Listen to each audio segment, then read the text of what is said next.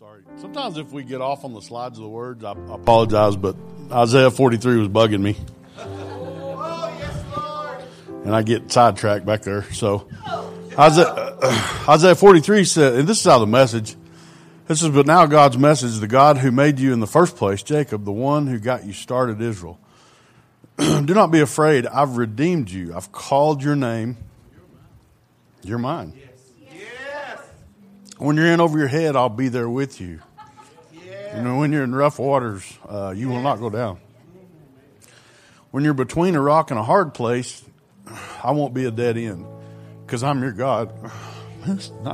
This is crazy up here, y'all. I'm telling you.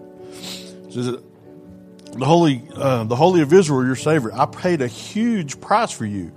All of Egypt with rich Cush and Seba thrown in. That's how much you mean to me.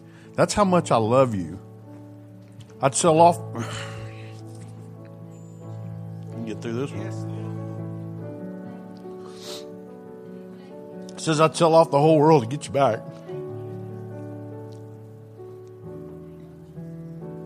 Yes, Lord. Last one's tough.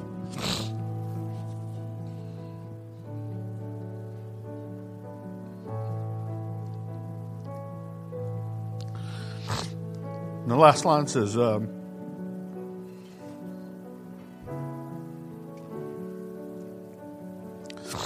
sell off the whole world to get you back. Trade the creation just for you.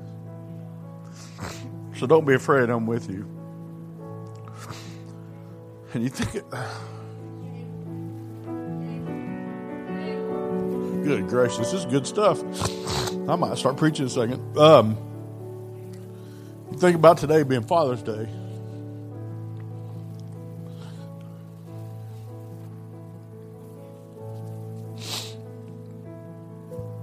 Y'all need to try this one time.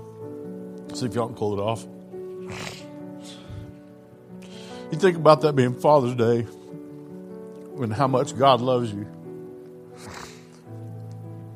You know, I know my dad loves me. I know my father-in-law loves me.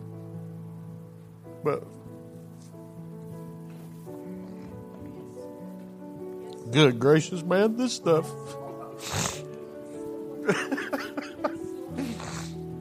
I can't explain it. God's got us outdone on this one. I don't know what to tell you, but if y'all between a rock and a hard place, get into Isaiah 43. I bet you'll cry. Yes. Verse 18 and 19 says, remember ye not the former things, neither consider the things of old. Too many people are remembering the former things and considering the things of old, and you have a brand new DNA and you have no history in Christ Jesus. You have no business remembering the former things nor considering the things of old.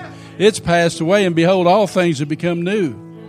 And he says, I, even I, am he that blotteth out your transgressions for my own sake, Isaiah 43:25, and will not remember your sins anymore.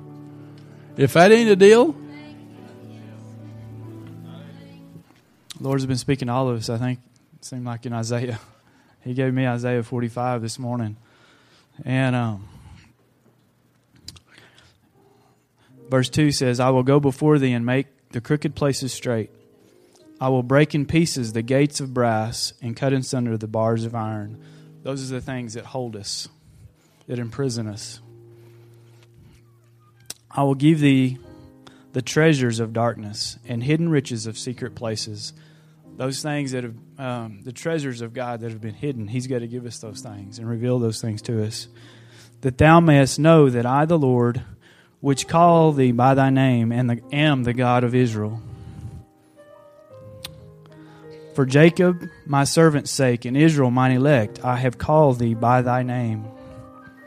I have surnamed thee, though thou knowest not me. You know, Jim brought that out. I'd never thought about it, but when I shared that this morning, he said he surnamed us.